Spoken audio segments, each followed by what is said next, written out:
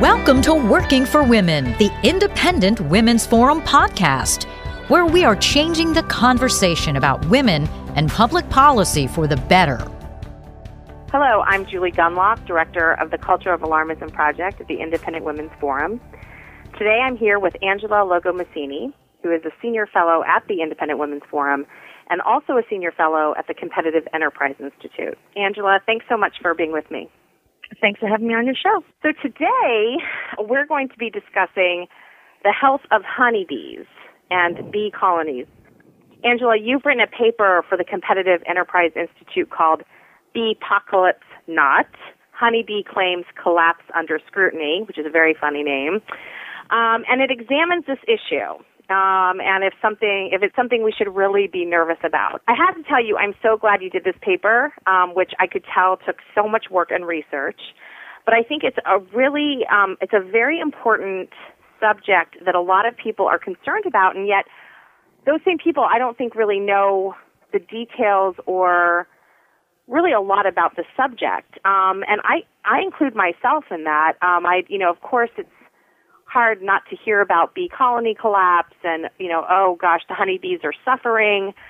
And I tell you, many times, I read that, the bees are dying, the bee population is decreasing, bee colony collapse is all because of pesticides and GMOs and chemicals.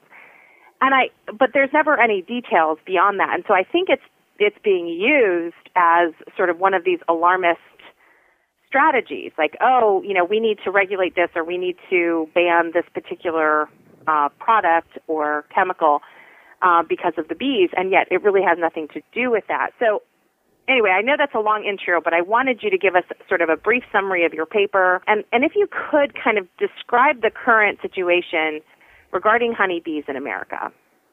Okay, you're absolutely right, Julie. This definitely has a huge alarmist component, and it's an issue that environmental activists have grabbed onto to try to pursue another agenda, which is an anti-pesticide agenda. And the products they're going after are actually better for honeybees. And I've talked to beekeepers, some of the largest in the country, and they say, in their decades of work in the field and as beekeepers who farm their bees out to farmers, this is the most benign of the pesticides that we've been using. And in fact, they're not seeing really big impacts. But a lot of maybe some of the hobby beekeepers are concerned, and because they're getting the headlines that the environmentalists are bringing up to do on this issue. But the reality is, this is not really about, mankind, and I think this is the image the environmentalists love to portray, the narrative. Mankind is destroying and tampering with nature, and honeybees are suffering. They may disappear. Our food supply may disappear. And this is a huge tragedy created by yet another technology. What they don't tell you is these technologies are used to produce our food, and in fact to make it affordable to feed a growing world population. And the honeybees are not doing as terribly. Certainly they have challenges, but not the way environmentalists act. And the main causes of those challenges are not chemicals, but they're Mother Nature. It's the diseases that honeybees are facing. Honeybees are not a native species in the United States. They come from Europe. They were brought here to be farmed to produce honey. Some live in the wild, but they're mostly a domesticated crop, just like cattle. Okay. And so farmers are having challenges with that. Let me just go back a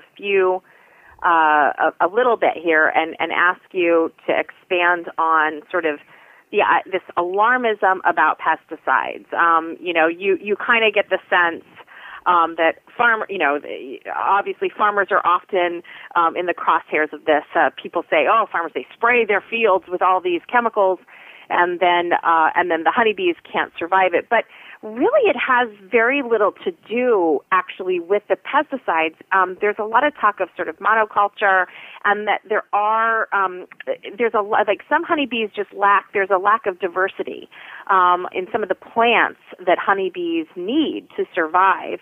So can you expand a little bit on, like, are they specifically talking about a specific pesticide? Are they naming sort of a specific pesticide that they want to to ban. Again, I think all the research is showing that it doesn't really have to do with pesticides, but if you can expand a little bit on who the environmentalists are really blaming or what substance they're blaming.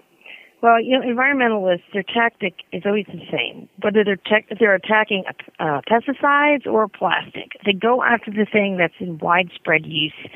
And I think you can guess why they do this. I think they have a distrust of big industry, and they go after the biggest products. The products they're really attacking right now, they attack the ones that we used before this, but they're attacking a category of products called neonicotinoids. Big word, usually abbreviated neonics. And they're saying that these products are, getting into the hive and killing the bees, by making them weaker. Although their evidence of that is not particularly strong. The beauty of neonics is they're what you call systemics. So they don't have to spray the field constantly. They can use a whole lot less than they used to of the other chemicals. So it actually has a net environmental benefit. They put it on the seed, and the seed is coated with it. They plant the seed. This is how most of it is applied.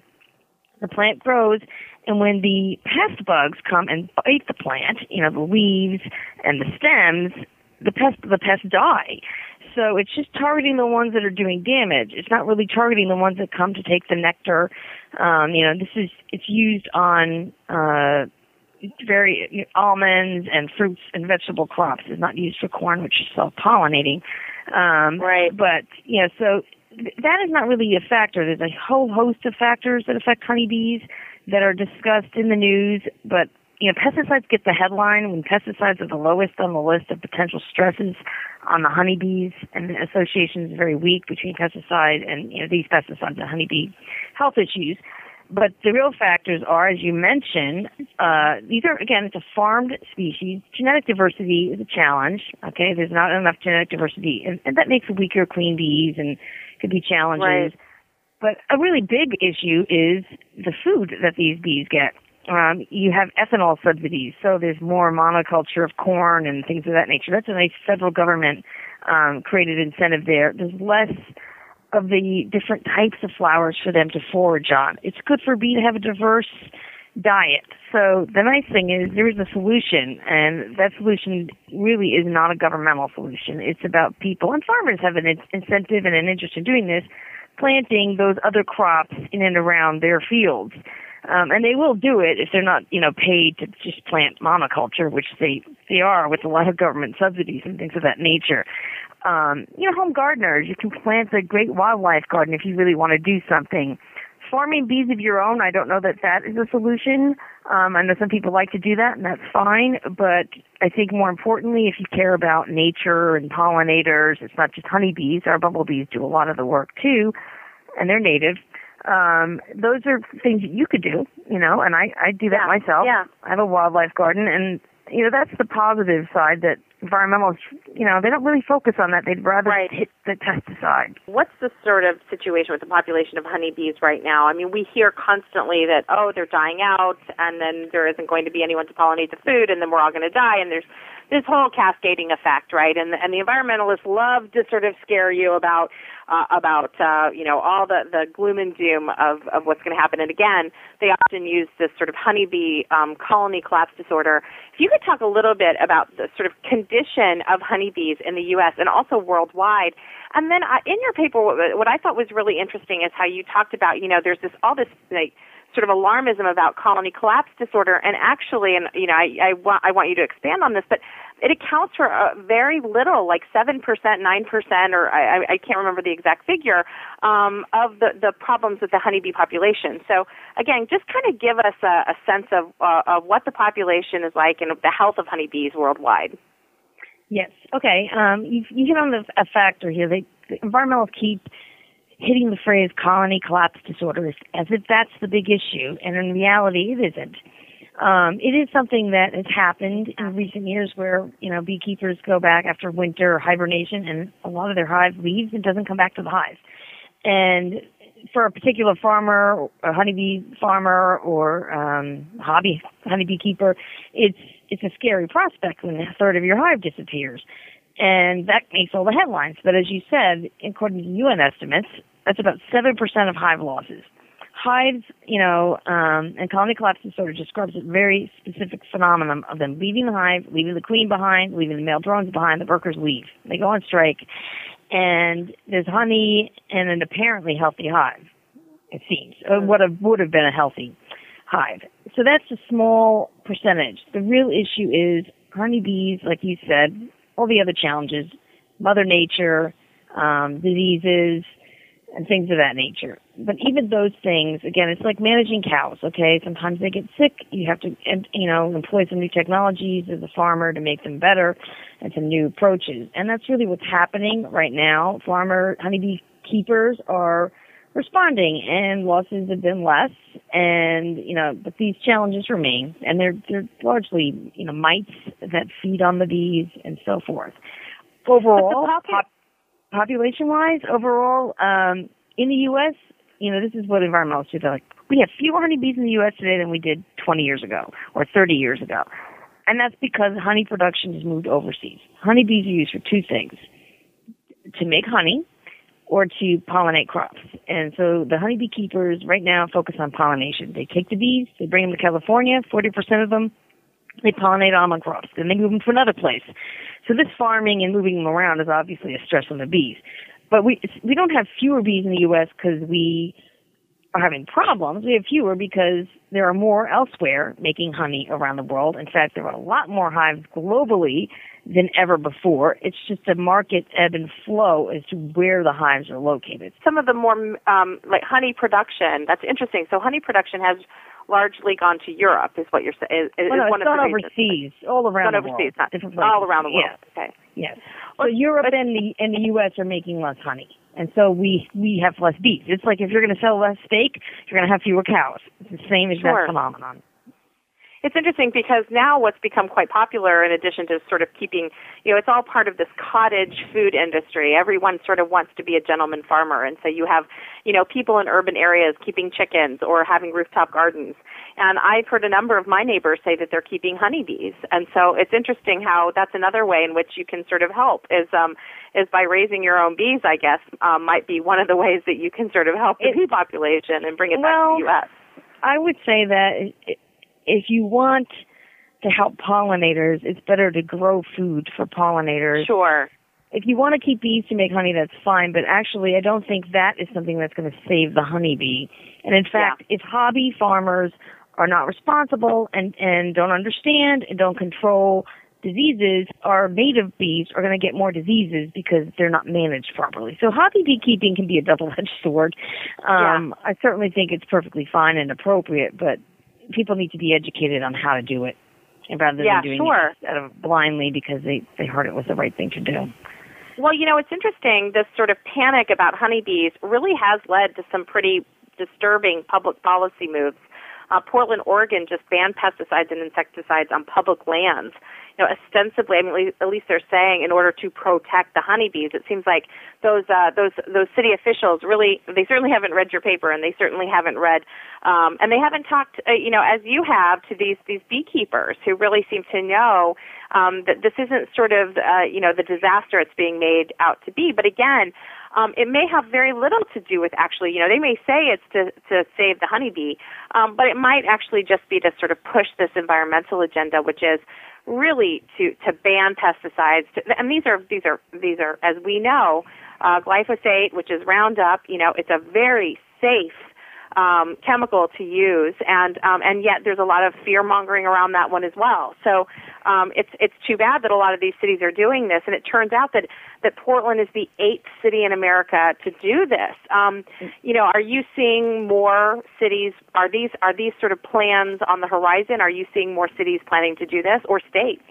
Well, it's pretty scary. In Europe, they have banned them. They put what's called a temporary moratorium. And so last year was the first year where we did not have them, and they suffered a lot of crop damage. Farmers using a lot more of the other types of chemicals. So you got higher expenses for them, more environmental damage. less food, more expensive food. That's the result of their campaign. Ontario just went ahead, and also they have a ban on them in Canada, even because they have an isolated problem there.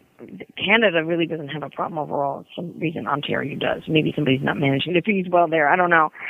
But it's very scary. The president has a task force that he put together, and they're going to be putting out recommendations to the states. A lot of states are trying to actually work with, create collaborative processes, but now they may be pushing restrictions from the federal level. And EPA has denied new applications for using these chemicals for new uses. Is this just neonics, or is this sort of right now? That's the main focus. But I will tell you, it's appropriate we discuss this with Earth Day about us here, because this is the beginning of, this is how it all started. Environmentalists went after the chemical DDT, and right. Without regard to the fact that there were public health uses that fought malaria, and a lot of people have suffered because it can be used in very limited, targeted ways. Have died. Yeah, it can be used in targeted ways to save millions of lives, but activists have they tried to get an international global ban, but failed because public health officials stepped up and said, this is a chemical that has minimal, the only impact on humans it has is it saves lives. In wildlife settings, it's a different story, but it can be used without any adverse impact on wildlife. Right, used appropriately. Yeah. It can to save the humans. Yeah. Babies mostly. Right, babies. Yeah. So it's the same battle, different chemicals, same battle, and they're even making similar sort of claims about it, and this, the two issues they've been trying to link them, environmentalists. I'm wondering if, you said you talked to several beekeepers, you talked to sort of, several very, large beekeeping sort of operations about this, who sort of recognize that neonics they're not the problem, pesticides are not the problem. Yes, monoculture is a problem, but that can be managed. And again, you were sort of reassured by these people who said, look, we recognize it as a problem, we are managing it, we think many of the claims are overblown, and there are reasons, there are reasons that besides, or that have nothing to do with neonics or pesticides. So, how local are these beekeepers sort of independently? I mean, I think it's great that you are putting out a paper and that other groups are following this, but, how local are the actual beekeepers in sort of pushing back against these radical environmentalists who, let's face it, they don't, I'm not sure they, if they really cared about the bees, they would actually try to get to the facts. Rather than using this as sort of a way to further their agenda. So how active are the beekeepers on this? Well, here's the thing. What I did is I looked at the data and I looked at the science, and I talked to some people beforehand, and I've read a lot of this. One guy, Randy Oliver, who's a beekeeper, who put a lot of great stuff on his website about this issue, saying, "Hey, people, calm down." But there, and then after I put the paper out, I got more feedback from beekeepers. Some of them don't agree with me, but the ones that are really the ones that are larger and that have been doing this for a long time prefer to have neonics rather than the other pesticides. At least that's what I'm hearing. And a lot of them do not want to speak up because they get attacked. They don't want to be in the media limelight. So they're different categories of people. There's a lot of smaller beekeepers that really don't have that sort of commercial stake in the industry and really may not understand. They don't, they're not interacting with farmers so much. They're keeping smaller amounts, maybe even in their yard. And a lot of those guys are more vocal. It's easy to be vocal when you really don't have anything to lose. Right. And some of them may have their own agendas, that are more political. But, the data speak louder than anything else. If you review the studies, there are no associations between where neonics are used and where there are problems. None, not really. And the data suggesting that, they do these lab tests where they basically poison the bees and the bees get disoriented. They're not relevant. So when they actually measure bees in the field and they measure what pesticides are in the hive, which is really most important, it's not neonics that's an issue. Now, beekeepers themselves, and people don't realize this, they actually apply chemicals to the hives, the beekeepers, and they have to, because that's how they destroy the mites. These are different pesticides, but those are the ones that appear in the hive. So when environmentalists say, there's pesticides in the hive at high levels, and then they say, and we need to ban agrochemicals, they're two separate issues. The ones used in the hive are not used in the field. Right. They're used in the hive. for a reason. So, it's one researcher said it's like chemotherapy. We know it's not good, but the alternative is to completely lose our hives. Well, I think one thing that many Americans, many consumers don't really always put together is that these kind of regulations, like Portland, Oregon, and the 8 other cities in America who have banned these very, very safe pesticides, frankly far safer than a lot of the older ones, is that it does, as you said, it leads to crop loss. When there is crop loss, there is a scarcity of these food items, and so the prices go up. I think people need to understand, look, everybody, of course, cares about the bees. We need to look for real solutions that will really help the bees and not start passing these sort of, citywide and statewide regulations that won't do a dang thing. The only thing that it will do is cost you at the grocery store. So these are the costs. These are the economic costs of these sort of silly public policy ideas.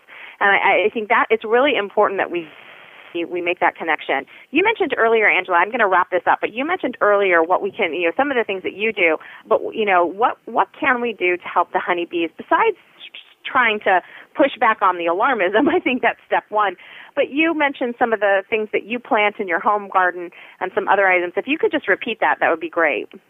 Yeah, basically, anybody with a flower pot or a piece of land can, plant things that the honeybees like. And you can just research online. There's a lot of different flowering plants that are very useful to honeybees, salvia, a bee balm, which I put in my yard, and they will come flocking, and you'll have a lot of diversity in your yard. And it ends up being beautiful, too, and not just good for honeybees, but good for native bugs and hummingbirds and moths and all kinds of things. So, people who really care will take proactive approaches. People who have a different thing will go to a different agenda, will go to the political process. And that's my big beef with environmentalists, because they are always turning to the government rather than really just focusing. If they focused on just doing good and funding, conservation and private efforts, we would have a lot more environmentally sound world and a lot less stupid and expensive public policy. Yeah, I think there really is something to be said about, passing information, useful information to people. People would help. People are concerned about this. And I think if people learned that they could actually do things, like you said, small plot of land or a flower pot, if they could do something to help, that would be more effective than these ridiculous citywide bans on totally safe neonics and other pesticides. That would be a lot more, useful, and certainly it would help the honeybees, which is what the goal that ostensibly everybody has. So I'm really glad that you came on and shared this. This is a complicated issue. It's really important. You can find Angela's excellent Beepocalypse Not report on the CEI website. She's also written quite a bit. She's a fellow for the Independent Women's Forum, continues to write on a number of issues for the IWF, so check all of her writing out at IWF.org on the Inkwell. Angela, thanks again for joining us. It was great talking with you, Julie. And thanks to all our listeners for tuning in for another podcast. If you enjoyed listening to this podcast, please give it a thumbs up, share it on social media, or stop by IWF.org for similar content.